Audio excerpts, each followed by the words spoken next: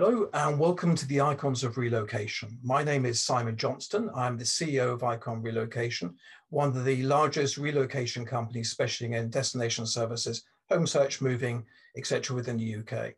Now, why are we doing this podcast? To really explore the value of relocation and actually speak to some of the leading figures in this industry. And today, I'm delighted to be joined by an outstanding individual, a friend, but also a key person in the industry, Lembit Opik.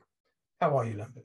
Great to see you. Very pleased to be doing this and honoured to be on your podcast. Well, thank you. It's a pleasure to have you here.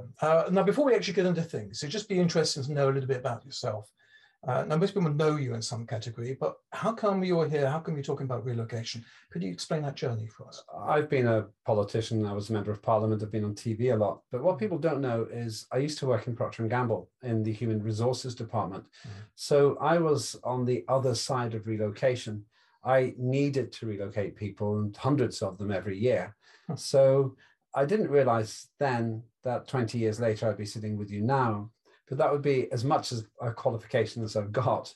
And then, of course, being very interested in business, I was in the select committee for business affairs in Parliament, and I could see the importance of relocation again. But it's really been in the last few years, and I have to say, since having met you, I realized that this is, in a way, the lubricant for making Britain the go-to inward investment place for the world. And so having realized that, I suppose I got drawn into trying to do something about the avoidable limitations that put people off coming here. I have to say, I totally agree with you. I think relocation is massively underrated and under-talked about. So let's explore that for a second. So when we talk about relocation from a political perspective, what's the narrative there? Do they know who we are? Do they understand what the value of the relocation industry is? No and no is the simple answer. Yeah. So what can we do about that? What's the... Well, first of all, we need to define ourselves in a way that makes sense to politicians. And the first question you asked me that they couldn't answer is, what is relocation? It's very simple, really. What relocation and the sector is all about is getting the right people to do the right jobs in the UK. It's a clearly inward investment focused thing as far as the government's concerned. They're less concerned about making it easy for people to move away from the UK, but they certainly want people to come in here.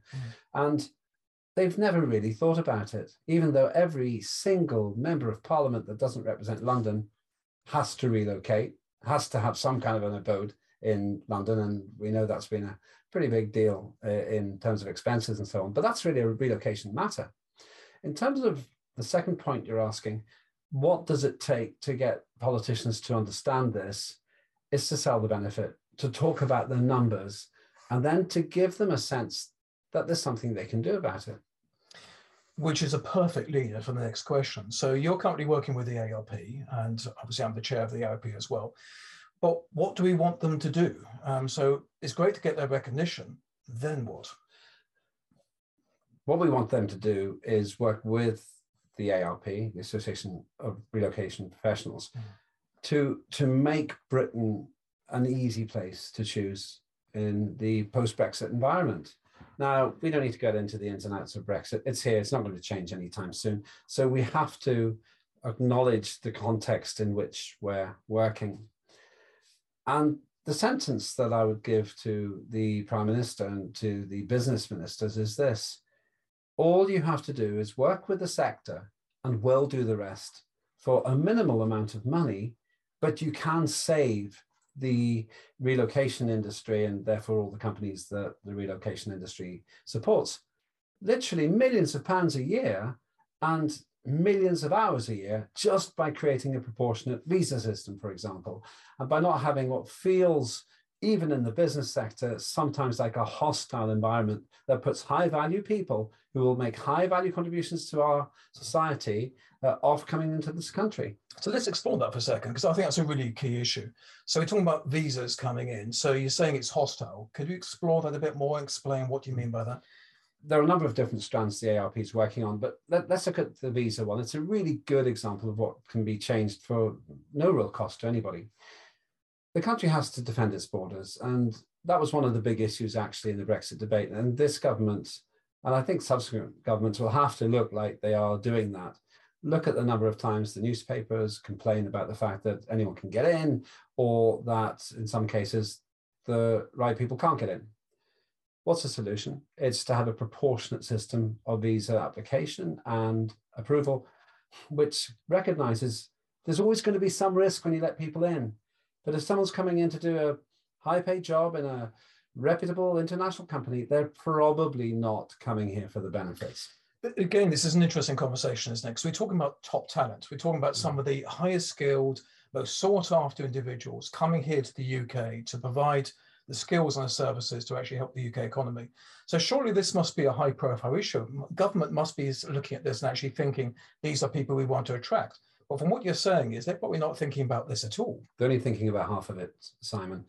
They are thinking about the part which sounds good on television and at CBI conferences. We want to be the go-to destination for international trade, but they don't add up the dots to recognize, therefore we have to be a go-to destination that international trade recognizes as such.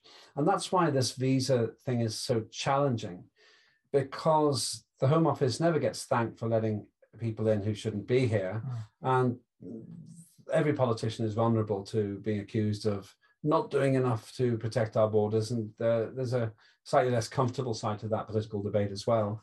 But the other part of this is to say, what is reasonable? How long should you wait to get a visa? Should this be the purveyance of the really big companies who can afford to throw money at it?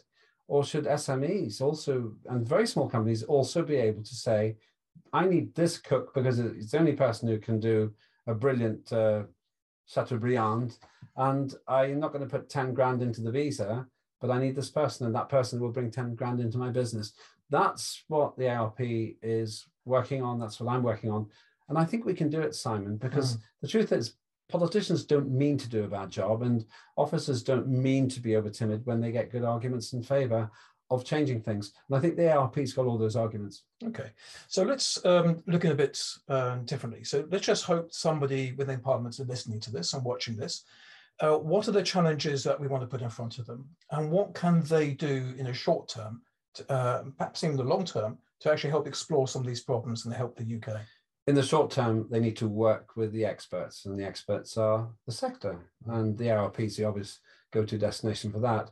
What does that look like? It looks like a working group. It looks like getting good minds from across the competitive sector to work together and put the case in a way which is deliverable. There's no point in asking for something which cannot be achieved, but a lot can be achieved with fairly simple changes. There have been quite a few changes actually to the visa system. So the successive governments aren't in principle opposed to changing the system, but if they haven't been working for years or decades in the system, they can't be blamed for not really knowing what to do. So the first thing is the sector needs to know what it wants, and we're working on that actually with the working party. The second thing is that working party needs permission to engage with the right people, really officers who advise the ministers. And then the third thing is the minister has to sign off on it. It's really that simple. They'll ask questions like, how much will it cost the government? Pretty much nothing. How much will it gain for the government? Millions a year. And thirdly, how long will it take? A few months. This can all be done this year in 2022. Okay, fantastic. So it sounds like we've got quite a few interesting months ahead here.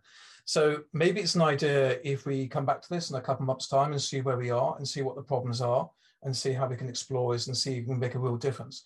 Because allow me for a moment to say this, I think the relocation industry is one of the most amazing industries there is, but it has a very low profile. We make a massive difference to the economy. So if you can actually help us, but more importantly, collectively help our clients to bring that top talent in and really make it an amazing environment here, we're on a journey that benefits everybody. So thank you very much, Lembit. Let's park it there, but I would love to come back and discuss in a bit more detail, especially after I know some interesting meetings coming up. So perhaps post that, we can actually explore what actually happens and where we can go next. So be my pleasure. I'm loving the journey, and I hope that we can get the government to love it too. Lembit, your pleasure to be with. Thank you very much.